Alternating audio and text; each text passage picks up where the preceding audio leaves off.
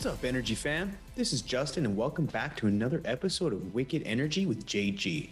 My goal with each episode is to deconstruct the minds of today's energy thought leaders to uncover their framework and tools used in their journeys of providing energy to the world. So sit back, relax, and remember that everything you see around you requires some form of energy.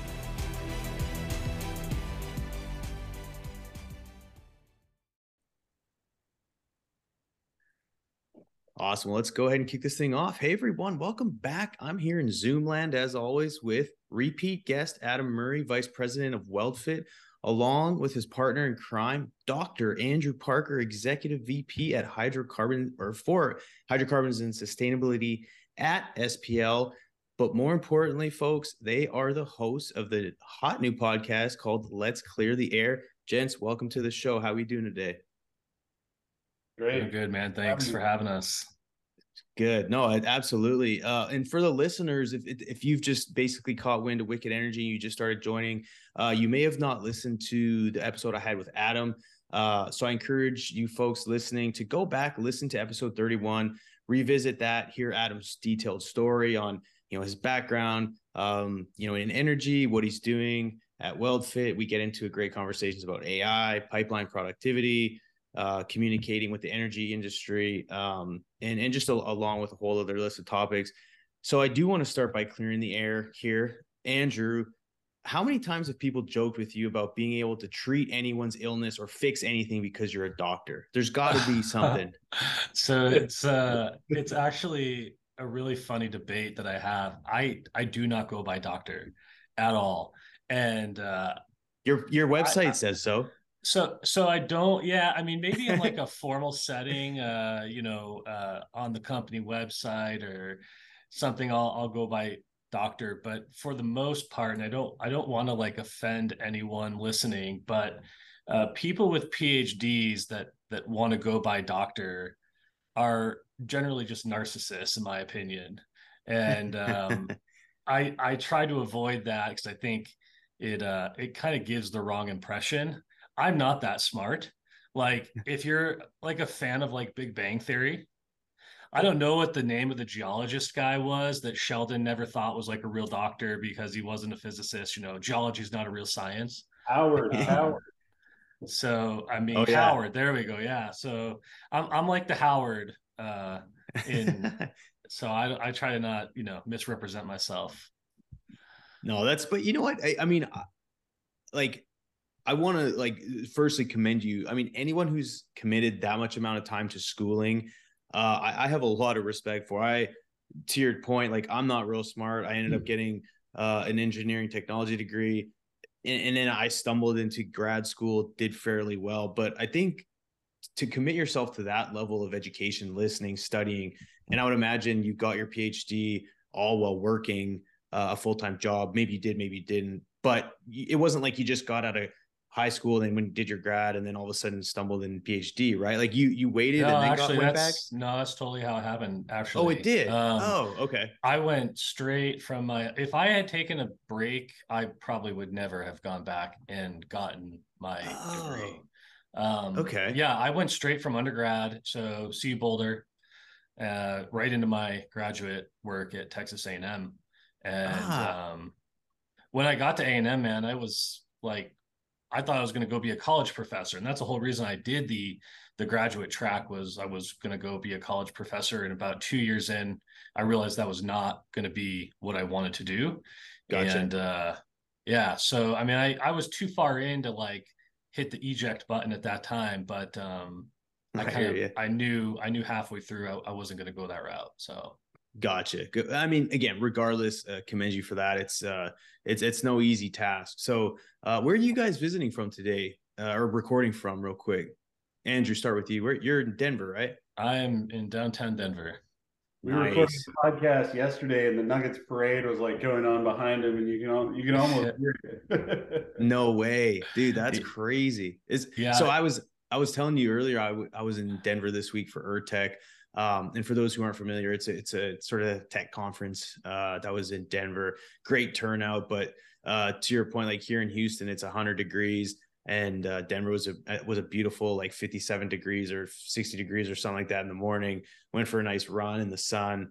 And yeah, I walked from the Raleigh Hotel to the convention center, and didn't even break a sweat. Whereas if like I walk from my front door to my car down here right now, it's like you automatically start perspiring. So yeah, again, I appreciate the sort of the cooler summer air in Denver. And Adam, you're in Dallas, right? Yeah, I actually I'm in historic downtown McKinney now, so we just moved about 2 weeks ago. So Well, I noticed the background. You've got the same badass mural back there, but your background, the shelves and stuff, is a totally yeah. different background, man. Is this a new room or is this the new house? No, I am still in boxes. What you can't see back here is boxes of books and stuff like that. And then over here is my gym. I got a Ah, tunnel and the bike and all that stuff. So dude, that's awesome. I know we share that same passion, the health and fitness. You did some bodybuilding back in the day. Have you seen Arnold, the new Netflix documentary? I haven't watched it yet. I was traveling this week also, so I Okay. haven't binge watched anything in a while. Well, it's rare that we do, and of course, someone who's always been a big fan of Arnie and just in bodybuilding in general. I had to watch it. I watched the first episode and I was hooked, which I haven't binge watched it, but based off the first one, it's I highly recommend it for anyone out there that hasn't watched it. Yeah, moving on. So when we started talking about this, and Andrew, I want to go to you. You had made mention about people on LinkedIn who see there's a lot of self-proclaimed experts on LinkedIn, and someone I believe was either debating you or they were questioning something you had posted. Can you elaborate? Because I think it brings a very good topic of conversation around that. Yeah. So, my background is in climate science. So that's what I studied for graduate school, thinking I was going to go that route, and, ended up in industry and kind of have this unique perspective of, I understand the industry and how essential it is to our day-to-day life. And I also understand the climate conversation fairly well. And, I think one of the hard parts about talking climate and energy with people is that, you know, data can be manipulated to make, different points, and it's all truthful. It's just how you argue it. And so, seen a graph out there, total emissions. It was a plot of China and Canada, and there's a pretty big, dramatic difference in emissions between China and Canada. And people were kind of using that to say, oh, man, look at how much emissions the Chinese are putting out relative to Canada. Why does Canada have a carbon tax, and why are we concerned about our emissions here? Um, Factually, the graph is not inaccurate, right? It's just being used in a way to make a point for someone's perspective. But I kind of raised the opposite, which is, well, hey, look, of course the Chinese are going to have a whole lot more emissions. Their population is 35 times that of Canada. And if you wanted to get technical and you broke it down and you looked at emissions per capita, so how much does each individual person emit between Canada and China, people in Canada actually emit 2 times as much CO2 in a year than the average person in China, right? And so both, like, neither graph or neither stat is wrong. They Right. just, you can use it to argue two entirely different points, right? Yeah. And Yeah. that's like, it was just like a, hey, like, this is why we should be worried about it. And then you get the people who then all of a sudden want to debate you on the merits of, like, CO2, and CO2 is not carbon, or CO2 is not a greenhouse gas, or climate change is fake. And it's like people with, like, degrees in, like, library science and philosophy trying to, like, debate on the merits. And I don't know. I think it Yeah. just was a microcosm of the challenges we have right now communicating energy and climate. Yeah. That reminded me of a post that I did. I posted a infographic of a utility company that published an infographic, right? And all I did was repost it and say, hey, this is pretty interesting. I think it was basically, if you deliver 100 BTU of gas, you get like 91 BTU at your house, right? Through your gas system. Whereas if you deliver electricity to your house, you know, if you start with 100, you get down to whatever it was, 73 or 77 or something like that. And it just kind of showed the energy loss along the way. And people were just like relentlessly going after me in the math. And I was like, I'm pretty sure like this company has lawyers and, you know, people that approve this and engineers that have done the math. Like, it was a literal repost. Like, and I commented on it, but like, I was like, why don't you ask them, the author of the infographic? They're tagged here. Like, please ask them. Yeah. Hey everyone, sorry to interrupt, but this episode is sponsored by 10X Technologies. Pushing the boundaries of chemistry, 10X is innovating the future of the oil and gas industry with their proprietary materials-based technology solutions. With cutting-edge products like NanoClear, custom-designed nanofluids engineered to maximize the production of new completions and rejuvenate existing wells, 10X is driving a revolution in oil extraction. Meet MicroHold, a specially engineered microparticle slurry that optimizes frac efficiency, props microfracs, and triggers far field diversion every well, every time sees the benefits. And if you're worried about frac hits, 10X has you covered with No Hit, an innovative technology that mitigates frac hits via in situ pressurization reaction. It's protection where you need it most. Then there's SandBond, a sand consolidation chemical solution that's just another example of 10X's commitment to practical field-ready solutions. And let's not forget about ZeroFlow, a greener, cost-effective, proprietary blend of designed materials to banish paraffin issues once and for all. That's 10X, where innovation meets application in the oil and gas industry. Find out more about their groundbreaking solutions at pumpmoreoil.com. And be on the lookout for 5, yeah, you heard it, 5 new products launching soon. Now, let's get back to the show. Yeah, well, because you're supporting it, they felt like you should have all the answers. And if you don't, then shame on you, Adam. Yeah. No, it's, you know, the way, and again, I think, and Twitter is actually getting better, but I think LinkedIn is a fairly healthy platform for conversation. I would say a lot of it, at least through my experience, has been constructive, but I think it a lot of times too is whoever's plugging in comments and stuff. Like if you want fire, you can find it, right?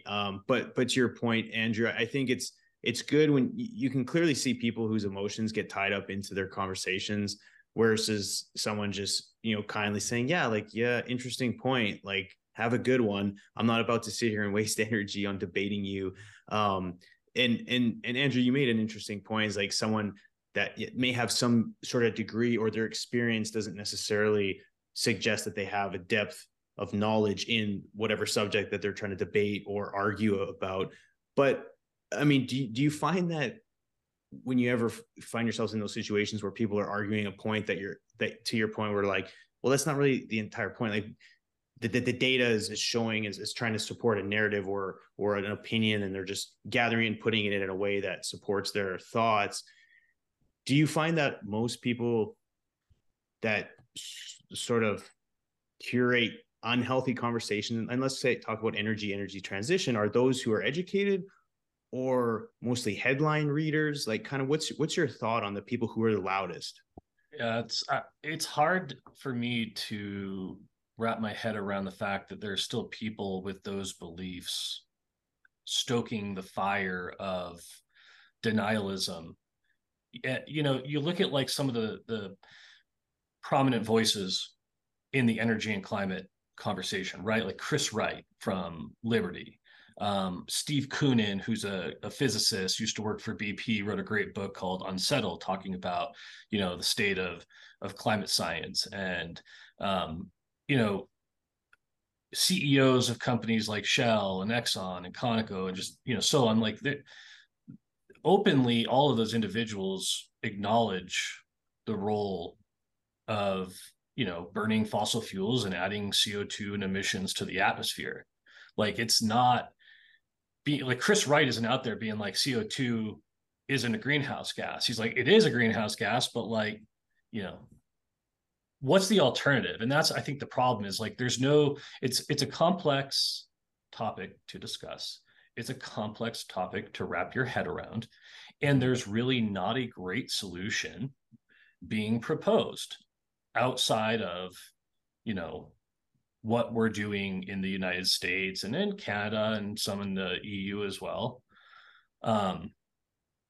So I guess for me, it's hard that there are still people stoking the fire of denialism, because I think it sets the conversation back, and it just, and I guess I don't know where it comes from. Like why, we could get in a whole another podcast, Justin, about like why people don't trust science anymore, right? Like, I mean, we're probably not a debate we want to go down, but I mean, like, there's just like such a mistrust of the conversation and the data, and I don't know why people think they know better than the experts, but that sentiment continues to, I think, set the narrative back for people like you and Adam and myself trying to have pragmatic conversations about, you know, a reasonable approach to our energy future. Right. No, and I would love to, again, like we talked about earlier, is having you back for a one-on-one, because I think that is an interesting conversation, is to try and unpack that and understand the why. And so I do want to carry that conversation on, at the very least at some point. Let's pivot and talk about the podcast, because I think, and it's really sets a good sort of framework for talking about the podcast and sharing what you guys are doing. So you've branded Let's Clear the Air, which is essentially a platform for discussions, in that, from the website, fueled by cutting edge innovation, especially with regard to energy transition. And I'm curious, could you talk about a technology or an innovation that you've discussed recently on the podcast that has the potential to revolutionize the way we approach energy production or consumption? Is anything come to mind yet? Yeah, I mean, in our most recent release, I mean, we're only on episode 4 or 5 or whatever that's been commercialized, but we had a really good conversation with CCOPS, Paul Curry and Ian Cooper, based around this methane monitoring, right? I mean, there's entire conferences built around monitoring methane emissions these days, and certainly the Inflation Reduction Act and the methane emission regulations from this current administration have really helped fund some of that, right? You can't fix what you don't measure. There's a lot of those going on, but CCOPS is really neat because they're using, NASA developed technology, basically satellites and other, items to track these methane emissions. And that does a lot. That does a few things for our industry. Is like, one, it gets us out of our echo chamber, right? Like, you can talk to incoming students, you can talk to other people that might be, considering leaving the industry. Like, hey, we're working in space here. Like, if that's interests you and you don't get a job with NASA, you can work here and still make a difference. You can still have a purpose in your career. And then two, like I said before, you don't fix what you don't measure, right? And so as long as we're continuing down this methane monitoring path, it's only going to make profits go up. You're keeping gas in the pipe. We're not wasting any molecules, and it saves you from the methane tax and fines and things like that, and it keeps everyone else healthy. So you're killing a lot of, you're knocking out a lot of things with this, and kind of a long answer to that, but that's just one example of some of the stuff that we are exploring and continue to explore. Hell yeah. Andrew, I saw you unmute. Is there any sort of technologies or innovations that you guys have discussed that piques your interest? No, like Adam said, we're still early on. I think we spent the first 3 or 4 podcasts talking to thought leaders, setting the stage, right? And we had Scott Tinker, we had Robert Bryce, we got Trisha Curtis coming on. I think next week when that episode drops, just setting the stage on the geopolitics and the economics and the big picture kind of conversations, and then started to dig into the technologies, right? So spoke to CCOPS. We got Bridger Photonics. I mean, you can't go to a methane conference and not see Bridger and the cool stuff they're doing with their aerial surveys. So I mean, the methane tech is super is super awesome that the industry is deploying. I think there's a lot of interesting facilities engineering ideas that we haven't really covered yet in the podcast, but companies are getting pretty savvy with some of the new well pad designs to reduce emissions, and so I think there's some really cool stuff there as well coming down the pipe that we'll talk about in subsequent episodes. Awesome. No, and again, I mean, even though you guys are, like you said, 4 or 5 episodes deep, by the time this is released, you'll be closer to probably 8 or 10. But the reality is, like, think of how many hours of good conversation, constructive conversations that you can now use to educate a mass audience. And that kind of leads into my next question. And Andrew, we alluded to this earlier. Like, it's such a complex conversation that no one really knows the answer to. We're all just trying to figure it out. But it can be challenging to communicate a lot of these ideas to the average listener, to the majority of people who ultimately drive votes, which drive policy and decisions and regulation. How are you going to approach this challenging and complex topics to not only preach to the choir, but to communicate these advanced conversations that make it digestible for people who really actually need to know about it?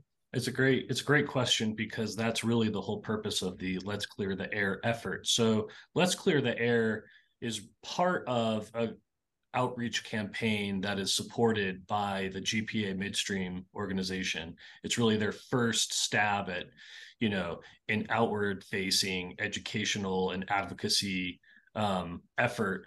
And they've been working with Han Public, which is a marketing firm in Austin, doing a lot of targeted research with respect to reaching those, non-industry, I would say millennial down age group, to like, how do they think about the energy and climate conversation?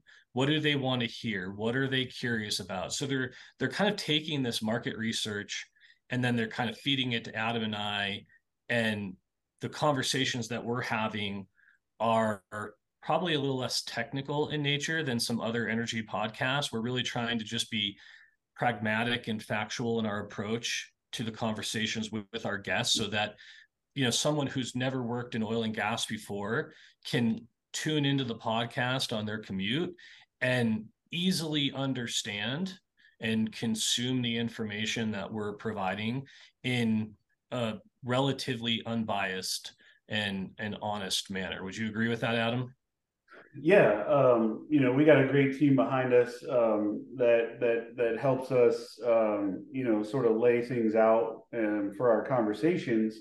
So they're, I would say, partially scripted, right? We go off script all the time, but that has been sort of part of the feedback, right? Is like, hey, let's not get too political, because then we walk our way into this fire that we don't, we're not trying to get into. We're not trying to be Howard Stern of podcasts, right? Like, we want to present the facts, present the technological advances, the services, the innovation that's going on. And really, I mean, no one knows energy better than energy companies. So they're doing a lot of it. I mean, ExxonMobil, Shell, BP, Williams, I mean, midstream kind of companies, they're funding all of this stuff. And so, pointing out the good things too, I guess that could introduce a little bit of bias, but I mean, we haven't done a great job of pointing out the good things that we're doing as an industry. And so the hope is to do that a little bit better. No, you're right. I mean, anytime we communicate, whether we're communicating something, positive, or, sometimes reporting on things that aren't, i.e., like, whether it be spills or fatalities, or, the unfortunate events that happen just in energy production in general, it's especially in oil and gas, when you communicate something positive, it's like you're bragging. And then when you're communicating something negative, it's like, see, you guys are big, bad death and destruction. Well, we talk about that in a few of the monitoring podcasts, is like self-reporting. Like, we self-report on more than any other industry on the planet, right? And is that a good thing or a bad thing? It's certainly something to jostle around in, Yeah. you can have that debate with yourself. But, this is why I love being on, your podcast and other podcasts, and was very thankful to be invited here. Is one, I do get the opportunity to work with Andrew and extremely smart people that take a good look at the, global picture, but also the oil and gas industry, beginning in the 70s, maybe earlier than that, really thought that no news was good news. And they did not comment on anything. They did not, they did not publish anything more than they had to. They barely have websites now. It's 2023. I mean, some midstream companies that I go on their webpage is literally one page, talking about anything. And so, well, what happened between, let's just call it 1980 and now? The digital revolution happened, and everything, newspapers, everything is now online. And so when AI starts to take over and people start using that more, where does AI get its information from? And that's the internet. And our industry has nothing out there that's positive about what we do. And so I'm challenging my circle and, Andrew and everybody we talk to post, factual things and good things that we're doing, because those will start to get picked up in Google searches and by Chat GPT and all that stuff. Because as of right now, if you type in, tell me something good about natural gas, it will definitely write a paragraph good about natural gas, but then it will write two paragraphs that's like, but it's also a major source of methane emissions, and if you breathe it, you're going to die. Basically, is what it said. Justin, Yeah. did you read I forget when it came out, maybe last year or early part of this year, an article by Robert Bryce about the anti-industry industry? Do you ever? Yeah, I'll send it to you after the show. And you should I would read like to read it. Yeah, it doesn't ring a bell, but I would like to read it. So he did a lot of research into, how much pro clean energy lobbies spend and what their budgets are, and relative to pro oil and gas slash nuclear. Yeah. And like, it's hard to think about or comprehend. Oil and gas is outspent 4-1 by the NGOs, wow, right? Like, there is a huge discrepancy in the voice that people consume through social media every day. And so, like, I think your podcast, our podcast, other podcasts, Let's Clear the Air, the campaign in general, it should all be about taking back the narrative, right? Like, to Adam's point, like, the industry has done such a poor job representing itself, and it's allowed the misinformation to permeate, and we haven't stood up for ourselves. And I think that inviting people to the conversation in a non-confrontational way, that just says, like, to Adam's point, right? Like, try to stay out of the politics, try to stay out of the, out of the fray, and just have like a real straightforward conversation, and invite people to listen to you, is, I think, critically important right now. Yeah, no, it's a very sort of common topic of discussion, and one that I've just continuously am having more and more of. And I'm curious, based on whether it be the companies that you guys have interviewed, because I would imagine anyone that you interview, you do some degree of vetting to make sure that their companies, whether it be mission, vision, everything else, align with the initiatives that you guys have for Let's Clear the Air. But are there any examples of companies whose efforts are noteworthy in the way they're communicating, not necessarily their services or their widgets or whatever, but how they approach energy transition without it being us versus them, but more so, let's collaborate as energy industries? And again, it's kind of a long question, and I can rephrase it, but I'm just curious if you guys have come across any companies who are doing this well, and maybe something that other companies or people listening can take away from it. Or if you don't, just simple ideas for companies in general, how to more effectively communicate their message in a non-divisive way. I think that's really part of the problem, is no one really knows the right way. A lot of people in my circles, and myself included, have started posting that it's not really an energy transition, right? When you look at a transition, that means you're replacing one with the other. I think anybody who looks at the energy statistics over the past, I don't know, 50 years knows that we're not replacing anything potentially other than coal at this point. You know, in the energy cycle, we're growing. So, you know, I think even a few of your guests have really called it energy expansion or energy addition. You Yeah. know, and that's sort of the message that we got from Dr. Tinker as well. I mean, there's still 3 billion people that need energy or use less energy than our refrigerators.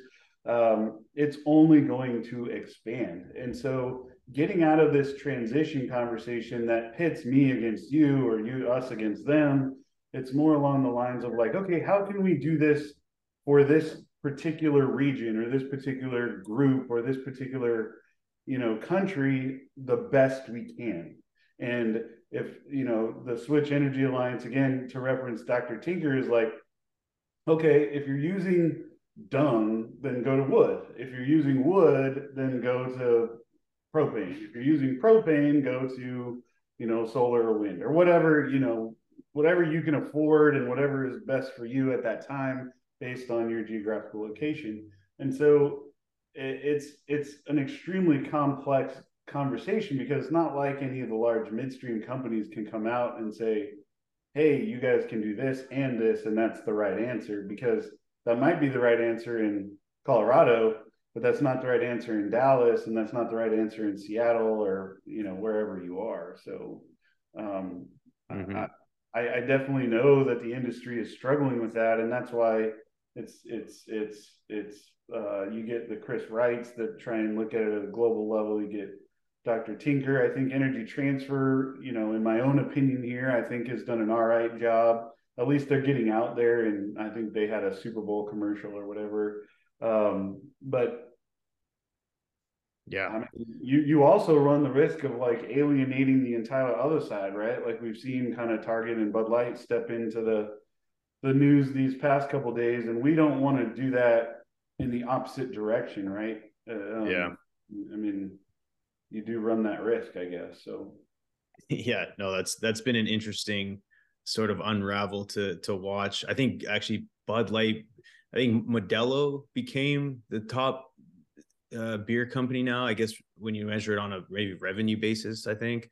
But either way, they lost the top slot there, and they've declined rapidly since then. I would never have guessed Modelo would have been second on that list, though. I would have thought it was like Coors Light, but yeah, Modelo by like a pretty good spread was second place, and now they've recently peaked into first. I don't even think I've ever consumed a Modelo. Like that's crazy. I would like to look geographically, like where majority of the U.S. consumes Modelo. I would imagine it's California, like California, maybe. You know, Modelo is still owned by Anheuser-Busch, which that to me, that's why it's sort of crazy. Is like, oh really? The owner of Bud Light also owns Modelo, so you know, take that with a grain of salt. No, it's an interesting, like, the more you know. No, yeah, again, totally side topic there, but you know, with right now, and Adam, you and I talked about this in our podcast there, talking about AI and just the rapid advancements in technology, whether it's AI, even just, you know, whether it be battery technology. It's, I guess it depends on you look at it in the micro or the macro, but arguably things are evolving at a rapid pace, generally speaking. And so I'm curious, like, have you guys thought about how in your podcast you're going to keep up with the pace of change to ensure your guys' discussions are timely and relevant? And I mean, because there's changes in, you know, regulatory landscapes, policy, things are just constantly changing. And so have you kind of thought of, like, to make sure that your audience is up to speed on everything? I would imagine it's like based off the guests or talking and, you know, at the time, you know, it's relevant, but have you given any thought to just keeping up with things? Andrew, what are your thoughts on that? Yeah, I mean, I think that's the luxury that Adam and I are afforded through the podcast partnership with GPA and their partners in Han, because they're doing a lot of market research and trying to really keep their fingers on the pulse of what the listenership and membership of their organization want to be informed on. And so, that feedback from them has really helped Adam and I kind of identify, our guests thus far. And, we're always working like yourself on lining folks up for, future appearances. And that feedback and that market research they're doing is really helping us kind of make sure that we're serving the needs of the listenership and keeping people informed. And ultimately we have the resources of GPA and the expertise of their experts and the folks from midstream companies that are participating with them to also come on and keep people informed. You agree, Adam? Yeah, I mean, we do timestamp them a little bit based on our conversations, right? If we know that they're coming out in a few weeks and that might not be relevant, so we try and just explain where we are today. But yeah, I mean, it's with innovation changing and all of the things that we're doing. I think we just utilizing that as more ideas to continue the conversation. Yeah. Similarly, the hope is, I think as we've talked about before, is the next technological change is right around the corner. So, which will be a game changer for our industry, whether we know what that is or not. But I think that's what gets us into the next century of, fossil fuels and hydrocarbon fuels and things like that. Right. Kind of going back to the speaking about the energy transition or expansion or whatever you want to coin it nowadays. Yeah. It all somewhat means the same thing. But it's not only about the technological factors, it's also about policy transition. It's about social acceptance. It's about economic feasibility. Could you share your thoughts on how the role of these non-technical factors, like what's the role of these? And are you guys talking about these as well, or is it more so technology that you guys are focused on? By non-technical factors, you're just specifically talking about policy, like regulatory. Policy, social acceptance, economic feasibility was the three that I thought of. I recently gave a speech for Southern Gas Association talking about policy change in American energy policy, basically. And the message that I tried to portray was you got to kind of read between the lines, right? Like at first read, when I read that stuff, I'm like, man, these guys just hate us. They're just really trying to squash down what we're doing. But at the same time, like with the IRA, there's a lot of funding in there for a lot of new technologies and a lot of things that can help our industry, right? Like and can promote entrepreneurs and small business owners into getting some of that money so that they can grow their business. And so I pointed out a few of those things, and I think taking a more positive approach or a more kind of read between the lines kind of approach is something that we really need to open up to. Now, I'm not saying give an inch and take a mile, which is everyone's first reaction, but there are funds out there for people to get FLIR cameras, and there are funds out there for people to, grow their methane monitoring stuff. And I think that only helps, the small business owners and entrepreneurs try and get going. Yeah. Would you say would you say let's just call it since the pandemic, the social acceptance of oil and gas, do you think it's gotten better, worse, indifferent? Andrew, go ahead. Oh man, that's a good question. I mean, it's hard to measure, right? It's you can't measure it, but you can maybe through conversations, social media. I mean, again, a tough question, hard answer. I don't know. It's a great question. I don't. I say indifferent. Like I really want to be optimistic and say that, yeah, people are starting to come around to our industry a little bit more. And I think they're going to have to, because we all know, at the end of the day, the US could go net zero tomorrow. And I mean, dude, we're just a fraction of the overall global emissions profile, right? 10%, I think. So the US and Canada go to, North America, let's just say, goes net zero. If the Saudis and the Iraqis and India and China and Russia, and they don't follow suit, what's really the benefit of everything we're forcing the industry to do here? And when you think about natural gas in particular, and how it can provide really a global solution to not only developing countries, but countries that are heavy on coal usage and stuff. I think there needs to be a lot more support of the industry going forward, so that we can develop the infrastructure and do what the US has always done, and lead from the front on a solution. And so, yeah, I think people are slowly catching on, but I mean, it's nowhere close to what it needs to be, in my opinion. Adam?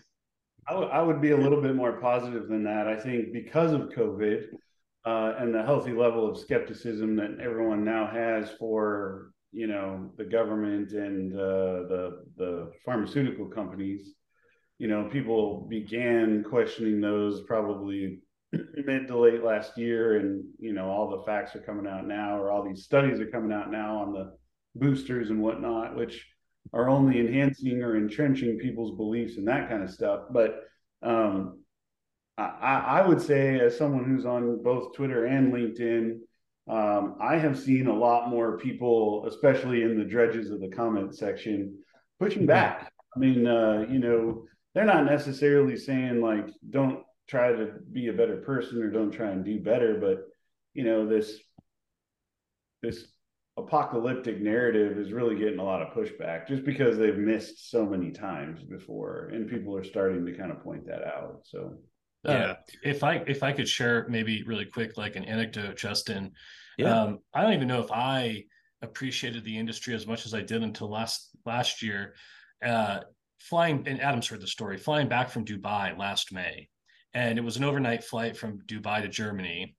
And I think it departed about 1 a.m. So hour and a half into the flight, like I'm looking out the window. I couldn't fall asleep. And like I look out on the horizon. I was sitting on the east side of the aircraft, and I'm like, that's weird. It's like 2:30 in the morning and the sun is coming up.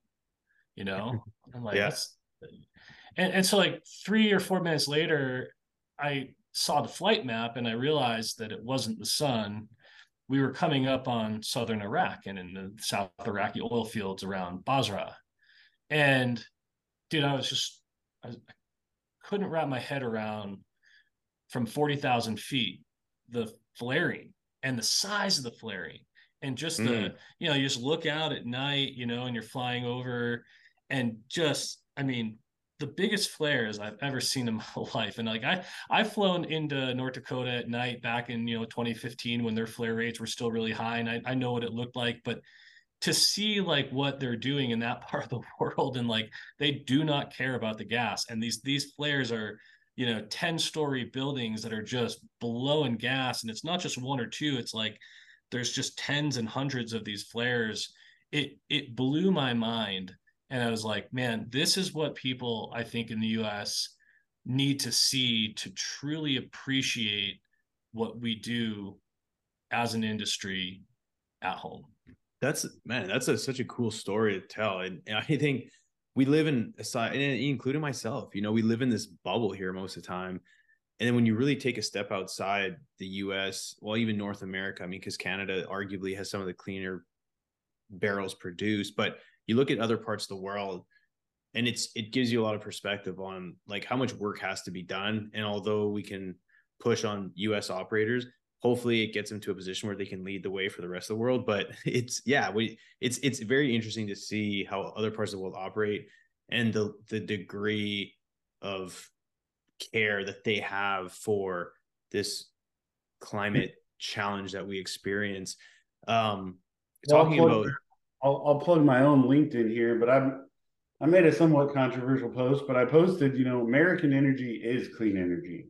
and posted. I didn't pull it up while you're sitting here, but I mean, it basically just talks about how much energy we produce versus our level of emissions from the industry, and like America is the cleanest energy that we got, right? Other than I think one or whatever. We can go look at the post again, but it's crazy. Yeah. It's not even that controversial to think about, but if you say it out loud, man, people are just like think you're crazy. So yeah, no, it's a good point. And Andrew, I don't know if, again, I don't know where you spend a lot of your focus on your day to day, but have you looked at, or even Adam, if you have, when we talk about, say producing the cleanest barrels, I don't know how it's measured. Is it like, CO2 per barrel produced perhaps, or I don't know how that's measured, but is there a list of countries who, obviously US, Canada are probably up there, but or is there a ranking system that, like,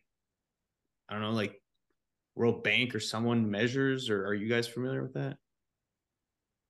Yeah, let me find it real quick. But I was posting it, and yes, there are scorecards, right? They Okay. rank on a variety of different metrics, but yeah, there are scorecards. And while you're looking that up, I actually also came across something. I read it and posted about it, and talking about acceptance.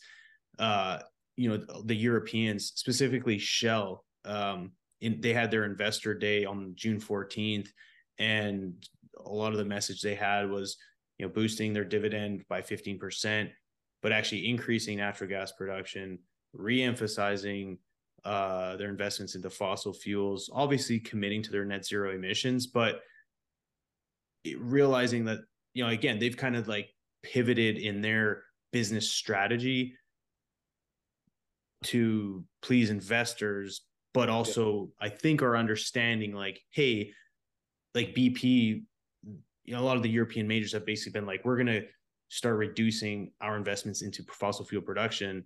And when you look at them relative to US majors, i.e. Exxon and Chevron, they're underperforming. Now, again, I think their objectives and strategies are different, but it's interesting to see the shift kind of back.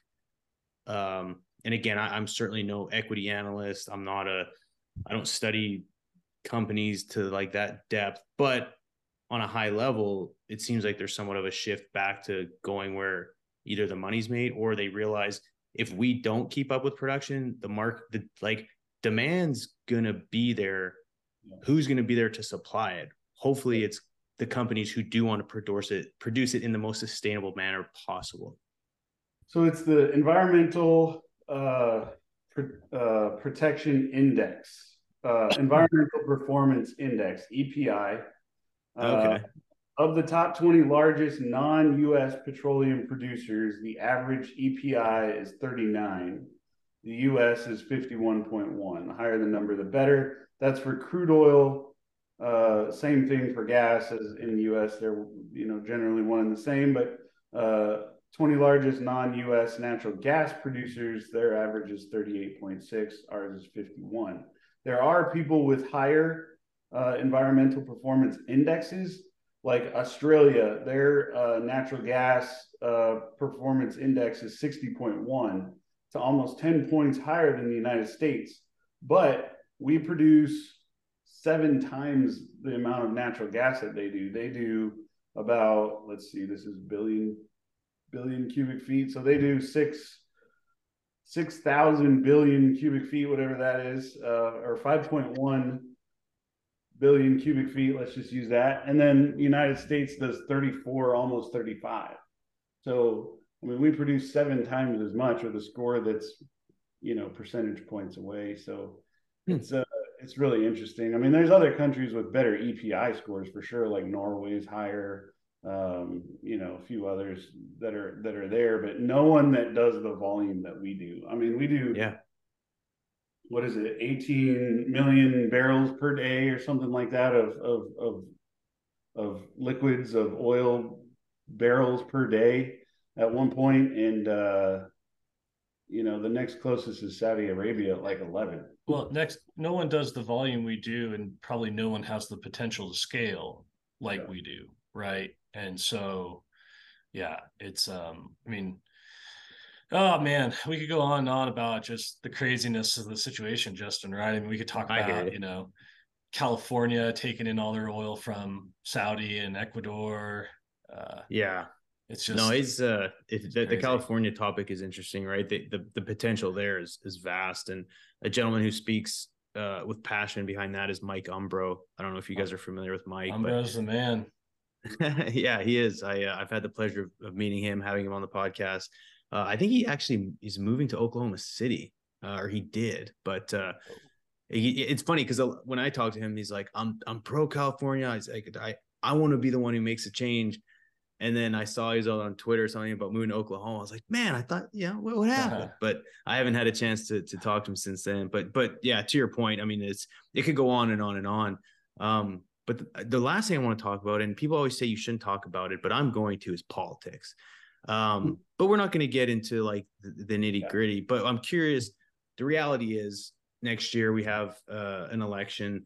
Do you think, depending on which way the election goes, is it going to majorly shift the trajectory that we're on now? I mean, any sort of crystal ball, who's going to get in? I mean, kind of give some like maybe just some high level comical relief to the direction you think this election might go and where it's going to take, let's call it oil and gas. That's a really tough one to answer. In just without looking at the data, I feel like even under Democratic presidents, oil and gas does pretty well, right? They kind of put the regulations on, price goes up, companies become profitable. Republicans come in, lower the size of the government, limit regulation. We continue to pump as much as we can, and then prices come down. So it's sort of this balance.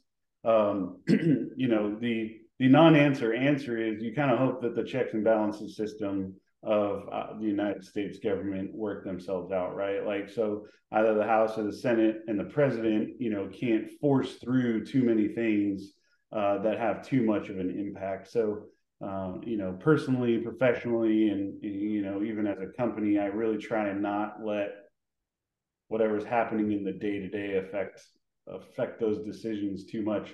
I always think it's funny when I have customers say, oh, we're waiting for the election, which is very common in election years. Like, we're not going to invest this $300 million in a gas plant until we know who's the next president. And I'm like, no matter who it is, you're going to do this gas plant anyways. It just changes your economics a little bit, but Yeah.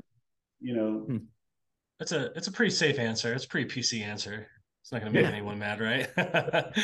well, I mean, Come on, Andrew, throw some yeah, fire into we this probably this could pit. the get fiery. fracking revolution happened when Obama was in office, right? I mean, literally happened the year he was elected. So it's pretty hard to argue with that. That changed the industry. So I think for me, whoever Republican or Democrat, whoever takes the office needs to, I think, apply their their words a little more strategically, right? I think um, I'm frustrated with the regulatory and policymaking framework and the current administration's at least outward facing uh, narrative towards the industry. And it's like we say we want to reduce emissions. We say we want to be better stewards of the environment, and yet here you have an industry that is ultimately going to be a catalyst one way or another for a lot of that change, and yet we can't get infrastructure built. We can't get permitting passed. We can't do what we need to do to be uh, even better stewards of the environment as an industry, right? I mean, you don't like flaring? Well, let us build some pipelines and some infrastructure. You don't, um, so I just hope that whoever Democrat or Republican comes into office has a bit more middle of the road approach to energy, because I think it would be bad for industry if a Republican came in and just said, screw regulatory, we're going to open the faucet back up and just we're going to drill baby drill, because I don't know if that's really like a narrative that extends the olive branch to the other side. But equally as bad, Yeah. I think, is another Democratic president that comes in and is as, openly anti oil and gas as, the Biden administration has been. Regardless of, if you're a Democrat in the energy industry and the president-elect is saying, I'm going to shut oil and gas down day one, it makes it really hard to vote for that person because your job goes away, right? Well, let me ask you guys a question. I know this isn't my podcast. Sorry, Justin. No. This is conversational. Let's go. What is the inflection point, you think? I've heard stories about, near misses with, New York City almost running out of natural gas and blacking out for weeks on end. What do you think is the inflection point that gets more people to wake up here locally in the United States to caring about energy policy and appreciating the role of oil and gas? Like what is the magic event that you just think makes people go like, holy cow, like this can't happen? I think it's Kamala Harris getting voted in as president. No, I'm just kidding. I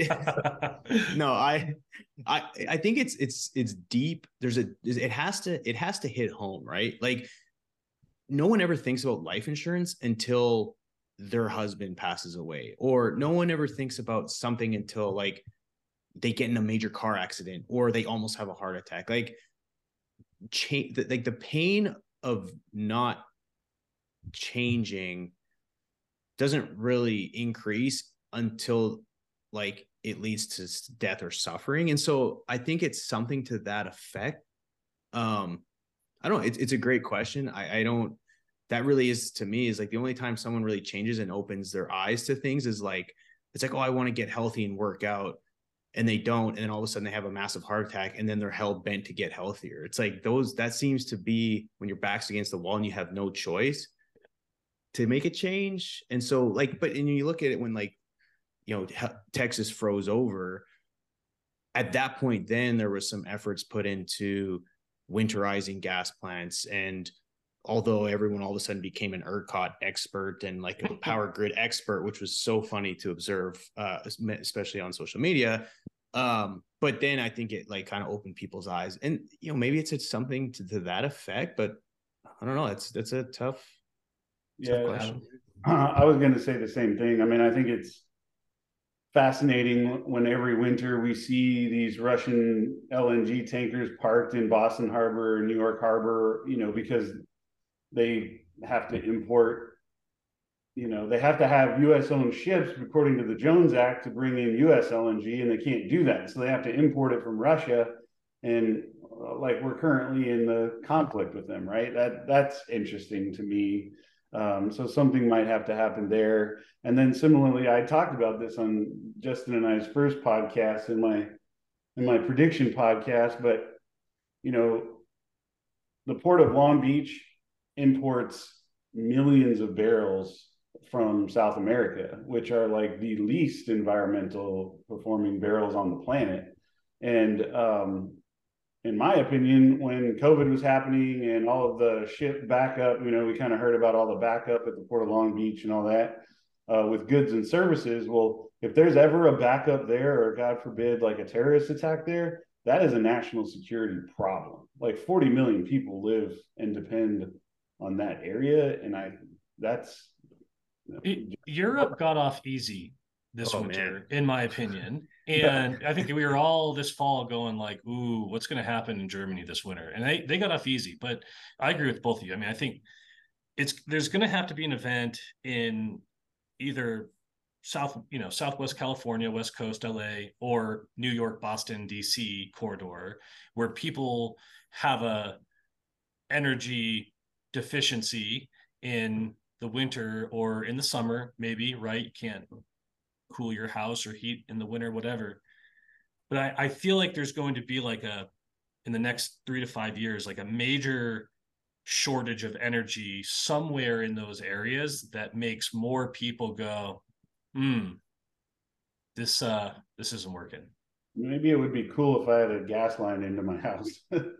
Right. But what's funny is that the argument there is like, oh, we had to depend on natural gas. Well, that just emphasizes the importance for more renewable energy, which again, I'm not arguing that, but again, it's like you always get sort of this battle is it's like, well, oil and gas saved us this time, which now we need to pump more money into XYZ. Yeah. But you know, it, and again, which again is not bad. The reality is we need more energy, which I am by no means a nuclear expert, but I just feel like if we could get over this hurdle of like not accepting or not investing into nuclear energy, that could be a huge support system for a lot of the problems that we currently have. I know there's some good technology and investment going into small modular reactors, which I think have a pretty unique application for a lot of different industries and maybe even residential. But yeah, it's an interesting question. It's like, at what point do everyone just finally realize like, okay, this is what we need? And again, everyone's goals and values are different. And the one thing I was going to ask you before we close out, I know I've taken too much of your time already, but